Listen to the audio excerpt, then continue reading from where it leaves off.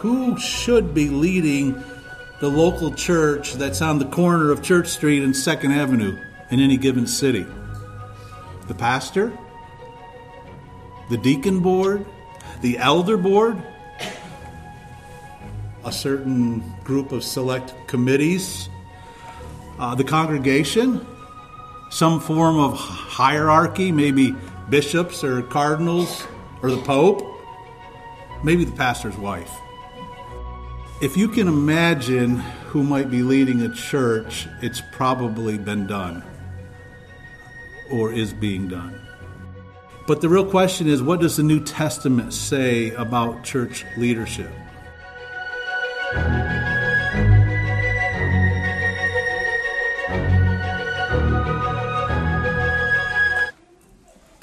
I'd invite you to turn in your Bibles with me to the passage that we read a few moments ago in 1 Timothy chapter 3. 1 Timothy chapter 3.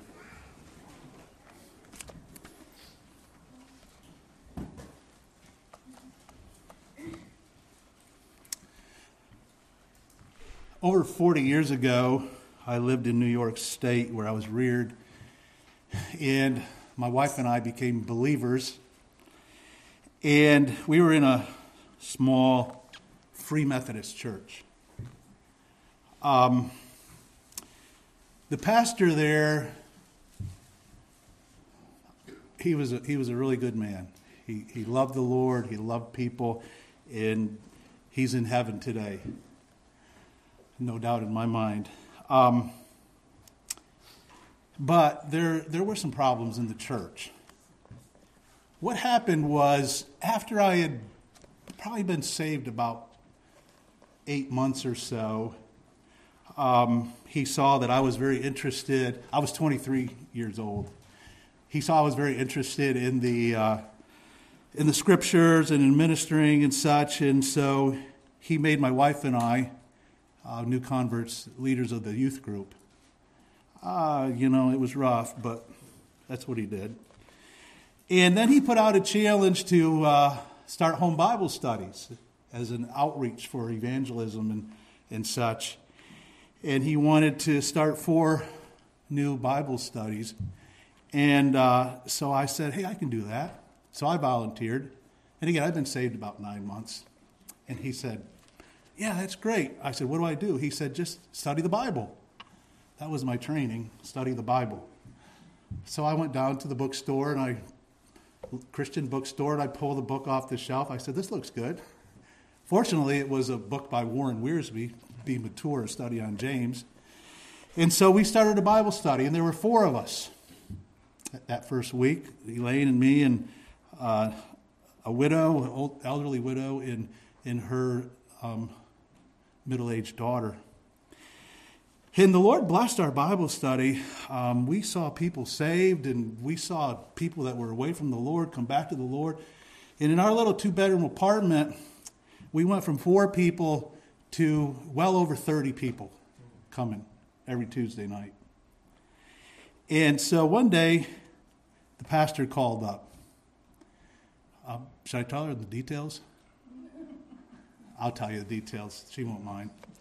So my wife and I used to fight.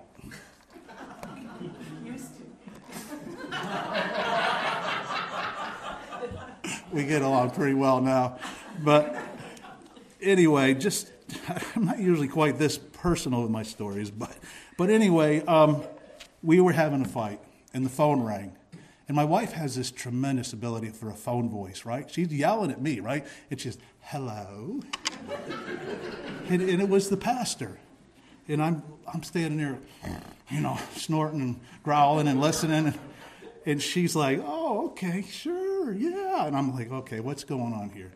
Well, he had called her up, and he said, hey, I just want you to know I'm changing things up for the Bible study. He didn't talk to me, he talked to her. I was leading the Bible study, right? And he said, so this is what we're going to do. He said, you're going to start leading the Bible study instead of Doug. And we're going to split the Bible study into 4 groups. And he had chosen this other woman to lead another one. And he also said, well, there's this guy that he doesn't come to church very regularly, but I think if we could get him into leading a Bible study, he'd come more often. So he was going to lead another one, and she gets off the phone, and guess what I'm going to do? And I said, oh, no, you're not. That was the beginning of the end for us in the Free Methodist Church. But I bring all that up to just, obviously we're talking about Bible study leaders, but, he violated some things about leadership, right? First of all, he had me in there as a new convert, which was not a good idea. It's not scriptural, really. I was not prepared to do so. Then he's bringing in a guy who hardly even comes to church, thinking, well, that'll help him really mature if he can lead a Bible study. And he's appointing 2 women to lead Bible studies over, men in the church as well. And, I just bring all that up to point out that the fact that the New Testament gives us specific guidance in who should be leading the local church. And as we continue our study here on biblical church leadership, we're going to look at this idea of prospective elders. What are the qualifications? And I'd like to encourage you this morning to look at this message from 2 perspectives. First of all, as we move toward adopting this polity of a plurality of elders, understand that any man in our church who would become an elder must be evaluated by the scriptural qualifications that we'll be looking at today. But also understand that every one of us here today as believers, every one of us should strive to obtain and to mature in the spiritual qualities that pertain to Christian character and conduct that we'll see in our study today. Because these qualities are presented to us throughout the New Testament. They're given in the form of commands. They're given in the form of exhortations. That this is how all of us as Christians should live. It's not just the elders of the church who are to be spiritually mature.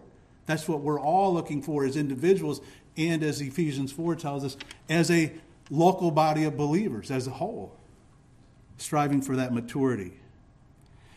So as we get into this message and look at these character qualifications, don't look at them as just pertaining to elders.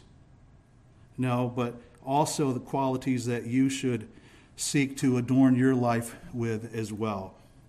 So we're in 1 Timothy 3, verses 1 through 7, and we'll be referring to Titus chapter 1 as well.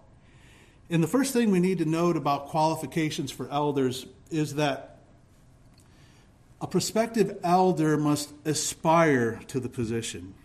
Paul says to Timothy in 1 Timothy 3:1, this saying is trustworthy. If anyone aspires to the office of overseer, he desires a noble task. So we see this word here. It's a Greek word translated office of overseer. It's the word episkopa, which is translated this way, and it's related to the word for overseer, which we've already looked at, episkopos.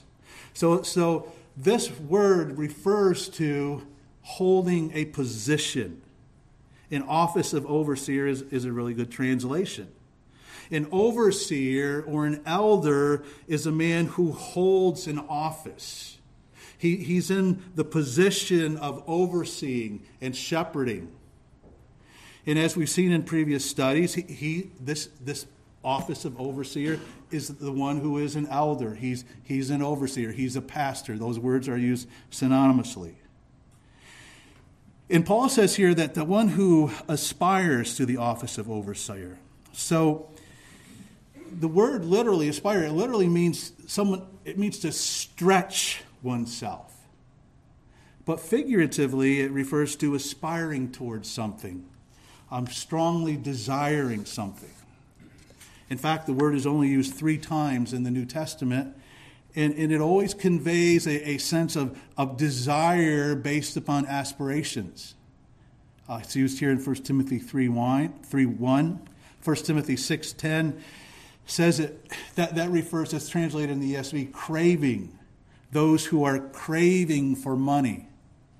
And in Hebrews 11:16, speaking of the heroes of the faith, translated desire. They desired a better country. So the first thing we see here is there must be a desire upon the part of a man to be an elder. But it's not simply human desire. It's the work of the Holy Spirit in a man's life to set him apart as a man whom he has gifted and called for this type of work. A man who will faithfully care for God's most prized possession, the church, which Christ purchased with his own blood. We referred to this verse previously, Acts 20:28, Paul speaking to the Ephesian elders. And note what he says. He says, pay careful attention to yourselves and to all the flock, in which the Holy Spirit has made you overseers, to care for the church of God, which he obtained with his own blood. So it's not just a man's desire. It's not just that he aspires to be an elder, but it's a work of the Holy Spirit in that man's life. You see this again in Ephesians 4, right?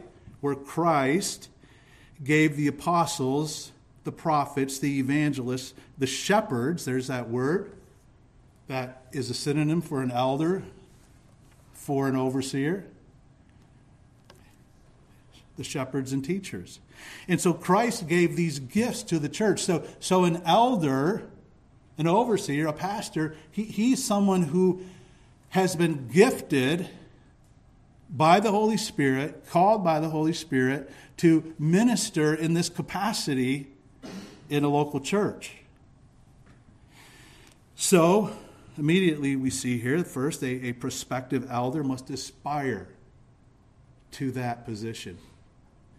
And his desire that he has must be coupled with the working of the Holy Spirit in his heart and in his mind to convict him that God has called him to be an elder. And the second thing we see here is that a prospective elder must embrace the nature of the position. Here in 1 Timothy 3:1, Paul says, if anyone aspires to the office of overseer, he desires a noble task. That word translated task is most often translated work. The word means work or labor. So being an elder is not simply holding a position in the church, just like you're just sitting on this board and you got this position. No, it's work. It's work. It's being actively involved in overseeing and shepherding other believers. It's a work that takes time and energy. And any man who aspires to be an elder has to embrace the fact that the nature of being an elder is work. And guess what? It's like most work. Generally, it's not all that glamorous. Okay? And it's not always enjoyable. Sometimes it's difficult. It's work. All of us are old enough to know what work is. We've experienced it. That's what he's saying here. It's a work. But he calls it a noble work. And that word is usually translated good about 70% of the time in the New Testament. It's used many, many times in the New Testament. About 70% of them, it's translated as good. And of course, the context of where that word is used will determine its precise meaning. So what does Paul mean here when he says that being an elder is a noble task or a good work? Well, it's noble because it's the work of God in caring for and nurturing his people. It's the work of God taking care of God's flock, which he has purchased with his own blood. So the nature of being an elder is work. And you'll note also in Titus, where Paul gives this other list of qualifications, he says it's being a steward. It's a stewardship. Titus 1:7, for an overseer as God's steward, and then he continues giving this list of qualifications. So being an elder is a stewardship. It's a steward, of course, is a manager of something that belongs to another. And what the elder is doing is he's simply managing the household of God. He's not overseeing or shepherding people that belong to him. He is not their master. He is not their Lord. That's why Peter says, when you're doing this overseeing, don't lord it over people. No, their Lord is Christ. The same as the overseer, the elder's Lord, is Christ. And the elder is simply a steward, a manager over God's people whom God has entrusted to him. So before a man should be considered to be a prospective elder in a local church, he must first of all aspire to be an elder, having the accompanying conviction of the Holy Spirit that God has called him to do this work. And second, he needs to understand that being an elder is work that involves managing, not lording it over God's people, the church. And these two elements are really prerequisite to becoming an elder. If somebody doesn't have the desire, if a man doesn't have the desire, and he doesn't sense in his own heart that God has called him to do this, and if he doesn't understand the nature of the task at hand, then he shouldn't be an elder. So these are just kind of givens. But these two elements alone don't qualify a man to be elder. Because the man must meet certain specific spiritual qualifications. And Paul gives us these two lists of what these qualifications are to be an elder in his letters to Timothy and Titus. Both Timothy and Titus were special servants of God. I like to call them the apostles' assistants. They weren't your typical elders. They weren't apostles, but they were, more than just elders. And both of these men, Timothy in Ephesus and Titus on the island of Crete, they were put in charge in these locations to ordain elders. And so Paul wants to make sure that they understand what the spiritual qualifications for these elders are. And these two lists, they overlap considerably. And as we go through these lists this morning, we'll see that almost all of them pertain to the spiritual maturity of a man, the Christian character and conduct of a man. And they really have little to do with his natural abilities. In fact, a prospective elder and these qualifications that he needs to meet for being a position can really be put into these three broad categories: his domestic, his family life, his personal character and conduct, and his doctrinal integrity. So before we go through this list, let's just look over at Titus and let's read. We've already read 1 Timothy 3. Let's just read here in Titus the list that Paul gives to Titus. In Titus chapter 1 and beginning in verse 5. He says, "This is why I left you in Crete, so that you might put what remained in order and appoint elders in every town as I directed you. If anyone is above reproach, the husband of one wife, and his children are believers, and not open to the charge of debauchery or insubordination. For an overseer as God's steward must be above reproach. He must not be arrogant or quick-tempered or a drunkard or violent or greedy for gain, but hospitable, a lover of good, self-controlled, upright, holy, and disciplined. He must hold firm to the trustworthy word as taught, so that he may be able to give instruction in sound doctrine and also to rebuke those who contradict it." So I thought about different ways to go through these lists, and we could have organized them under domestic life, personal character and conduct, and doctrinal integrity. But I decided to just go straight down through the list in 1 Timothy, and then at the end we'll add in the ones from Titus. So let's just look at this list. We're not going to focus on any one of them for very long, but hopefully just get a good understanding of what the general thought is here. And the first thing that he says in 1 Timothy 3 is that the man must be above reproach. And this is repeated in Titus in chapter 1, verse 6. Above reproach in 1 Timothy 3:2, the word literally means he cannot be rightly criticized. It's a different Greek word in Titus, translated above reproach. Some translations it's translated blameless. And it means he cannot be rightly accused. So really what we're looking at here is we're looking for a man who is developing toward maturity. His life is under control. The Spirit's influence is evident in this man's life. So he has an untarnished reputation. And this is really the single overarching qualification. And all the rest of the qualifications are really just explanatory or developing this idea of what it means to be above reproach. What does above reproach look like? Well, it looks like what he lays out here following this qualification of above reproach. He's a leader who cannot be accused of anything sinful. And the rest of these just amplify this.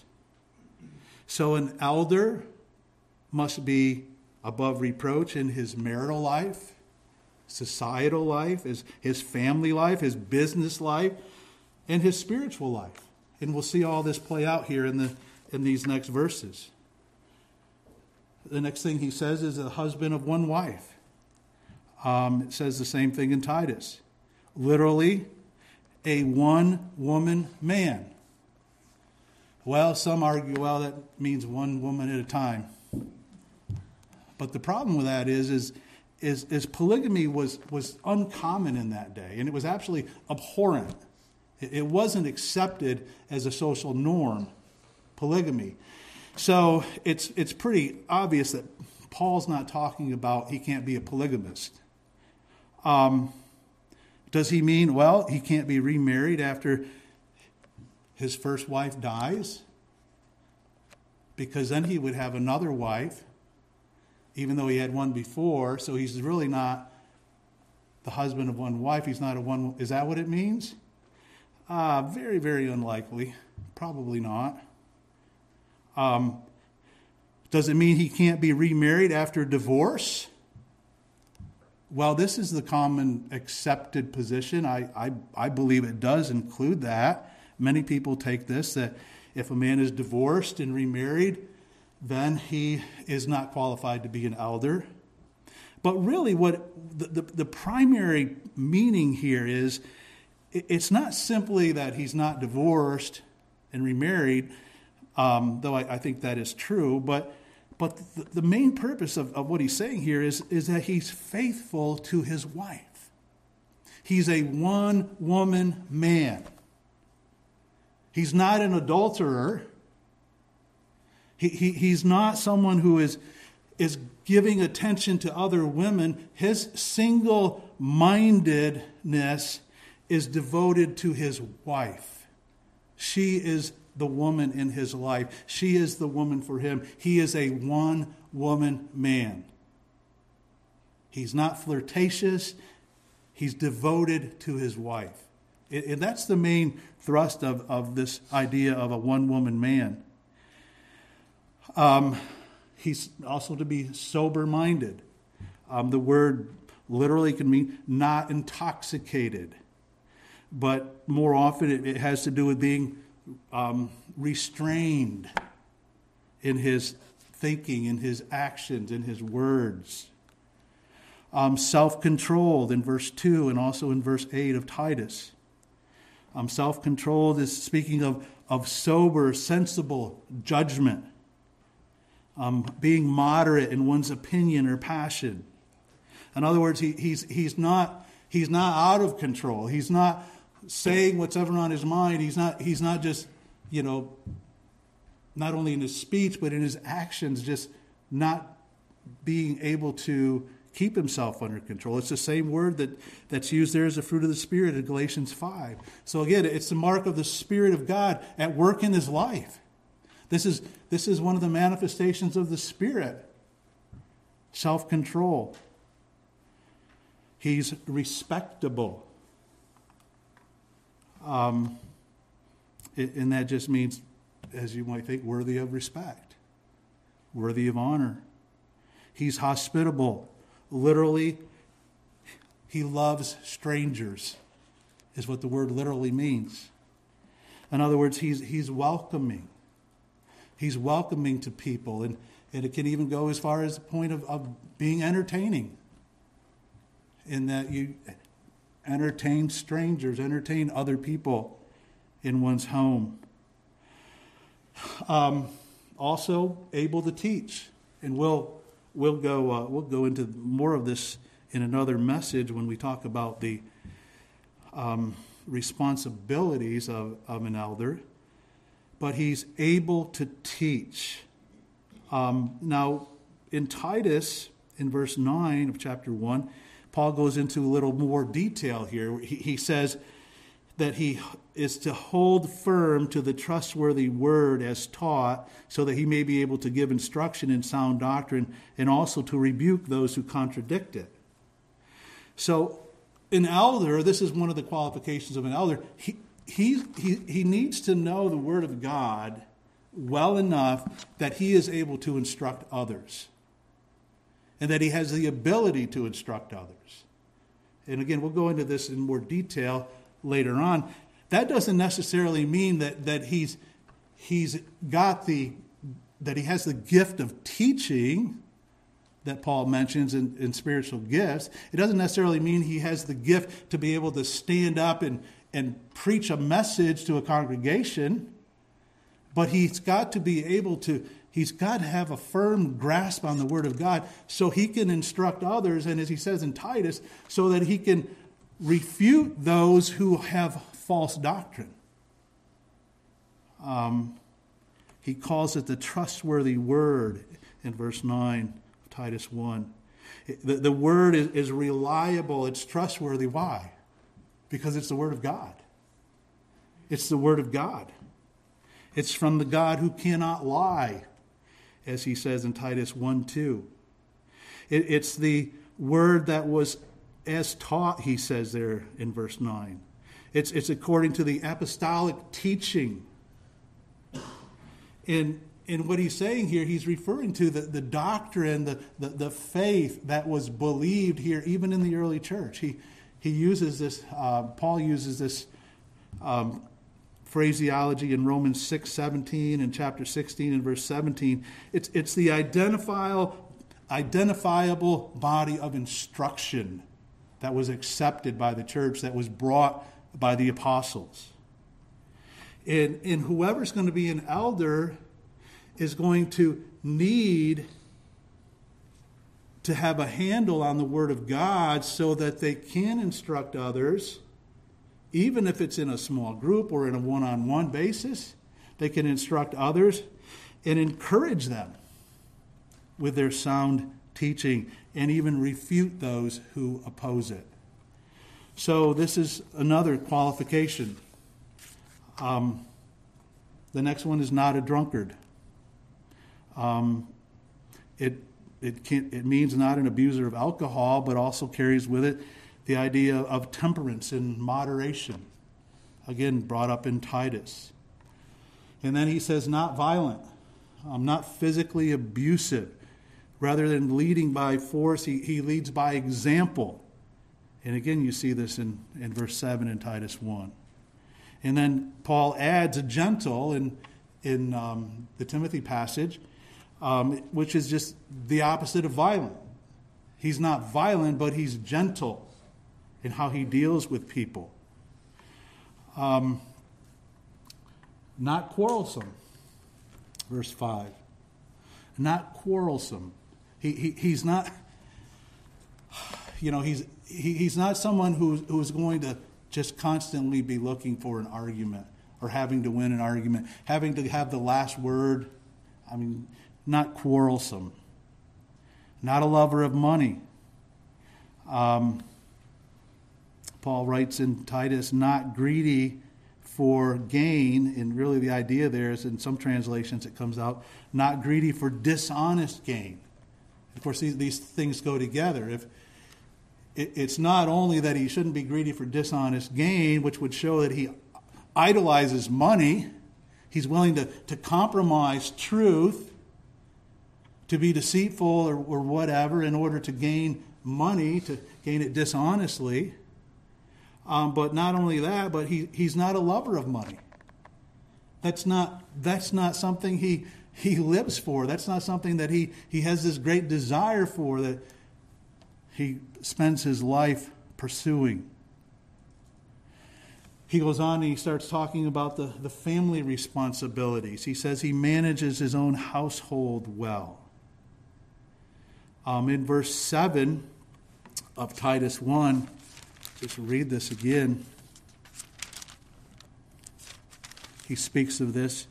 He says, for an overseer, as God's steward, must be above reproach. He must not be arrogant or quick-tempered or drunkard or violent or greedy for gain. So what he's talking, back up to verse 6. That should be verse 6. If anyone is above reproach, the husband of one wife, and his children are believers and not open to the charge of debauchery or insubordination, for an overseer as God's steward must be above reproach. Paul uses this above reproach for the second time in this passage in Titus, and he ties it in this second time specifically with this elder managing his own household well. He needs to be above reproach in this area. He needs to be blameless in this area. That he can't be accused in this area because he's God's steward as a manager of God's household. And therefore, the test for him is he God's steward? Is he being a faithful steward? And is he above reproach in his managing of his own household? And the next thing he ties in is the children, right? With all dignity, keeping his children submissive. And Paul again gives further instruction, and it's probably because he's writing to Titus on the island of Crete. Some of you were here when we studied through Titus a couple of years back. You know, the Cretans weren't exactly known for their morality and their good behavior. It was a terrible society, terrible culture. And so Paul here is emphasizing, look, you know, if someone's going to be an elder, he needs to have his household in order. He needs to be to make sure that his children are submissive. They're not open to the charge of debauchery or insubordination. They're under control. It says that they're believers. That word could possibly be translated, they're trustworthy. In other words, the children must be, they must not be able to be accused of outrageous behavior that would bring public disrepute upon their father as an elder and on the church as well. And the term children here is it's a general term, but it usually refers to children who are still in the home under the authority of the father. So this is a key aspect of being an elder. If he can't manage his own house, if he can't oversee his own household, how is he going to take part in overseeing the church of God? That's Paul's argument. Not a recent convert. We know what that means. How long does somebody need to be saved before they can be an elder? Well, I mean, that's not really the question, right? It takes time to develop spiritual maturity. And so, you know, it's not going to be a certain amount of time. You know, people are different. They mature at different rates. And so not a recent convert. I think it's just pretty obvious. Well thought of by outsiders. You know, you're not going to make someone an elder where outside the four walls of the church, you know, everybody knows he's a rascal. You know, you don't want that kind of person. That's not good. That's a qualification. And then we get over to Titus for these last few. Not arrogant. The word is self-willed, is what it means. Self-willed. Having a self-loving spirit which seeks to gratify one's own desires in arrogant disregard for others. Self-willed. Not quick-tempered. Not inclined to anger. You know, if somebody has a problem controlling their anger, they can't control their anger, and they're blowing up and losing their cool. And no, you know, until that man gets his anger under control and can control his anger, he's not qualified to be an elder. It's a disqualification. A lover of good. You know, again, what's he talking about? Well, probably he's talking about good things, good people, as opposed to evil, as opposed to that which is not good. And then these last three kind of go together. They're translated upright, holy, and disciplined. And this upright is really, it means they're just in dealing with other people. They're just, they're righteous in their dealings with other people. The next one, discipline, it means next one, holy, means they're devout toward God, pure, unpolluted, free from the stain of sin. And the last one is they're disciplined. They have a duty to themselves, and they understand that duty to themselves. So these last three that Paul gives to Titus deal with their relationship with other people. They're just in their dealings with other people. Their relationship with God. They're devout toward God. They're pure in their own hearts. They maintain a right relationship with God, confess sin, seeking to honor Him with their lives. And disciplined, understanding the duty that they have to themselves. One writer says, a disciplined man refrains from all that is unlawful and harmful. You know, which goes back to what Paul writes, you know, in one of his epistles, where he says, all things are lawful for me, but not all things are expedient. Just because something's not morally wrong doesn't mean you should do it. Just because you can do something and not be sinning against God or others doesn't mean you should. It may not be the best choice for you, for your wife, for your children, for other believers. And of course, the Scripture deals with that a lot. But disciplined. Understanding and fulfilling the duty to yourself. You know what you should do, and you're seeking to do it. So let me just talk to you a couple minutes and give you some scenarios here. I want to mention to you 6 men, fictitious men, who all have a desire to be an elder. They all sense within their own spirit that the Holy Spirit is leading them to be an elder. And they all have certain good qualities, and they show promise that they could be qualified and become effective elders in a local church. So here's Robert. And his wife complains that Robert is a different man in the home than he is in the church.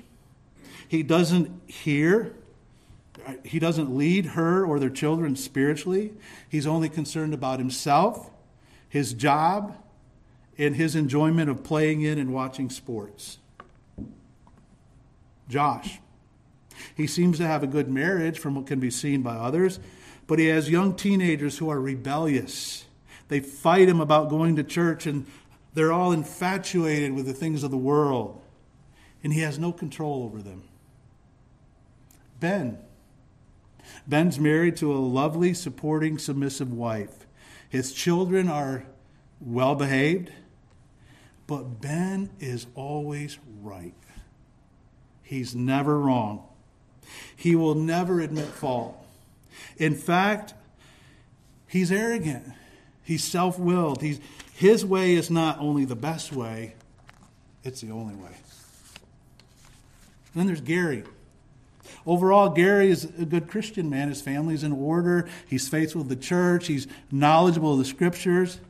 But he can't control his temper. He gets angry with his wife, with his children. He gets angry with his co-workers, and at times even with other brothers in the church. The problem has been addressed by his wife and by church leadership, and he refuses to get his anger under control. And then there's James. And James has a tremendous desire to be an elder. He believes that one day he's going to be in a full-time pastorate position. He loves to study God's word, and he's actually a good teacher of the Bible. But he's undisciplined. He takes on responsibilities at the church and he doesn't fulfill them. Or he's so busy with other things that they get put on the bottom of the priority list, and he's just not dependable. And then there's Gabriel. And he loves the Lord and he serves him faithfully. He's in his mid-30s and he's devoted to the study of the Word. He's very busy in the church and he's faithful to fulfill all of the obligations that he volunteers for. And he shows a promising ability to teach the Word. And he has a wonderful family. But he's only been a believer for 12 months. I mean, we could make up these scenarios and go on and on and on with other examples of men who desire to be an elder. But none of these that we mentioned here are qualified to be elders, at least at this time in their lives. They need to, some of them just need to grow up, quite frankly. Some of them need to just grow up.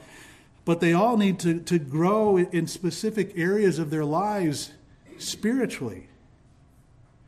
And that takes time. But we need to understand that it takes more than time.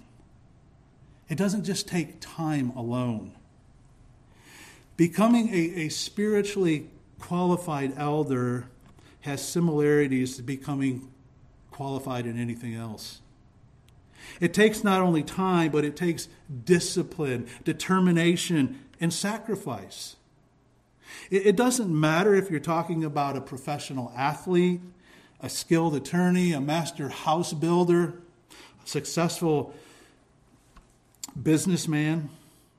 It takes hard to be successful at any kind of work.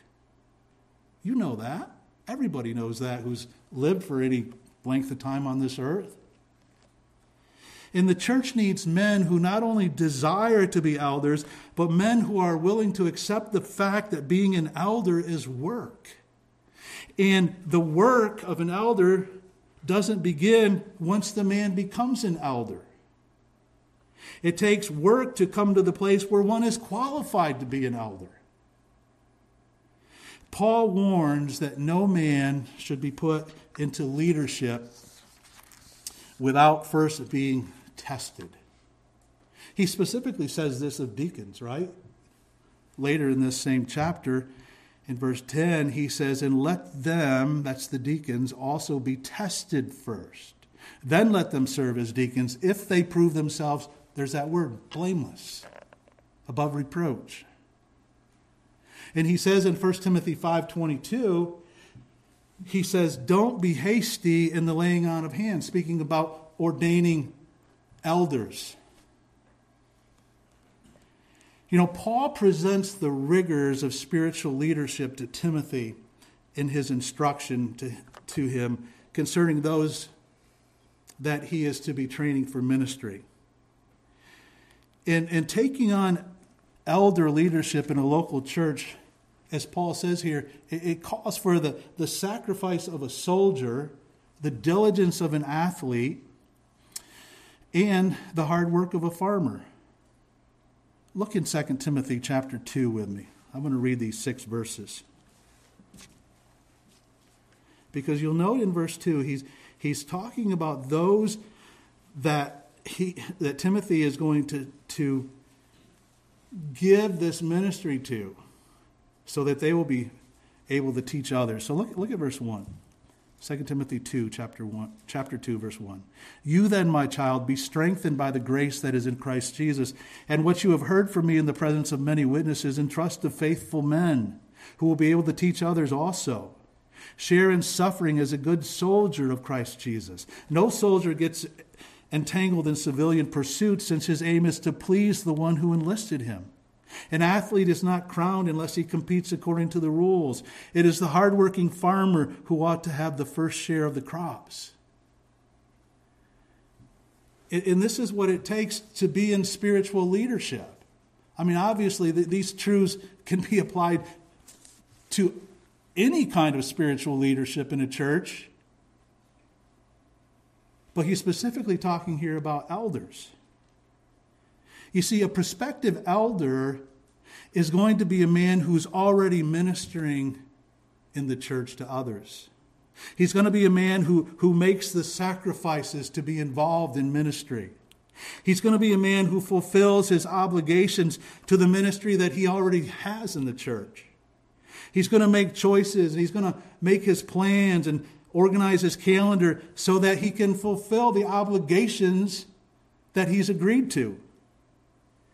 The church doesn't need elders who aren't willing to fulfill their commitments. We don't even need members like that.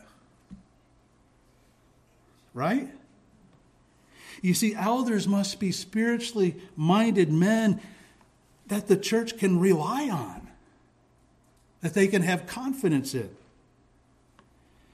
I mentioned earlier that these qualifications that pertain to Christian character are qualifications that every Christian should strive for. The difference between elders and other Christians who are not elders is that those who are elders must meet these qualifications. Every one of us here today who knows Christ as Savior, we should be able to look at this list of 1 Timothy 2 and Titus 1, and we should be able to say, you know what, all of these qualifications for an elder, all of the ones that deal with character and conduct, these are things I should be pursuing as a Christian in my own life. It doesn't matter if you were saved a few months ago or if you've been a Christian for 50 years. Because the truth of the matter is you're never going to be perfect in those areas, right? Nobody is. And really, you look down through that list of qualifications and we see that no human being perfectly meets the qualifications. So how would a church go about determining if a man is qualified according to these qualities listed here in these two passages? Well, I think the answer really is that a man who is qualified to be an elder is a man whose trajectory in life is that he's pursuing in making significant progress in these qualities. There's nothing in his life that sticks out and says, this man is not qualified, and he's not qualified because of the pattern of his life. He's an angry man. He's totally undisciplined. He can't manage his own household. He can't even teach the scriptures to his 5-year-old child. You know, John, in his first letter, as we, again, recently studied, he writes repeatedly about those who practice sin. He says, the one who practices sin doesn't know God. And I think that principle applies here. Any man who has these disqualifications, any man who practices these things in this list that an elder should not practice, he's not qualified to be an elder. Until he gets those things under control. Unless he matures to the place where these are not issues in his life. And also, on the other hand, you know, if a man is practicing the things in these lists that an elder should do, and he's not practicing those things that an elder shouldn't do, if that's not the trajectory of his life, then he may be a prospective elder. He's self-controlled. He's just in his dealings with other people. He's devout in his relationship with God. He's showing progress and maturing as a Christian. Because God doesn't demand perfection for an elder. If he did, all of us who are elders would need to resign immediately, right? I'd quit today. If the scripture said, Doug Payne, you have to be a perfect elder in order to be an elder. You have to perfectly fulfill all of these qualifications. Yeah, me and everyone else who has ever served as an elder would have to say, well, that disqualifies me. But that's not what it's saying, right? That's not what the teaching is here. No, as I put on the screen here, God's not looking for perfect men to become elders. He's looking for qualified men. Some of you men in our church may have a desire to serve as an elder, perhaps in a full-time capacity, going into the pastorate and becoming on paid staff, or perhaps as an elder employed in the secular world, but working with other elders in the local church. Well, I would just admonish you to take heed to the scriptures we've looked at today. Honestly evaluate yourself. Then open yourself up to the evaluation of other godly Christians who will help you see the blind spots that don't allow you to see your own shortcomings. You want an honest evaluation from one perspective? Talk to your wife. She lives with you. She knows you better than anybody else. And to open yourself up to that, to go to another Christian brother or to go to your wife and say, where do you see me? What the pastor preached about today, qualifications for an elder. Where do I rate on this? That is a very, very tall order and a very humbling thing to do. But it will reap long-term, even eternal benefits for the man who is willing to do that. The man who is willing to go to Jesus and deny himself and take up his cross daily and follow him. So I exhort you men in whom God is working regarding eldership, as far as serving as an elder in this church, I exhort you this morning to submit to the work of the Spirit of God in your life and to serve the Lord and his church as he has called you. Don't grieve the Spirit of God. God raises up men to be elders. He raises them up to oversee and to shepherd his local congregations.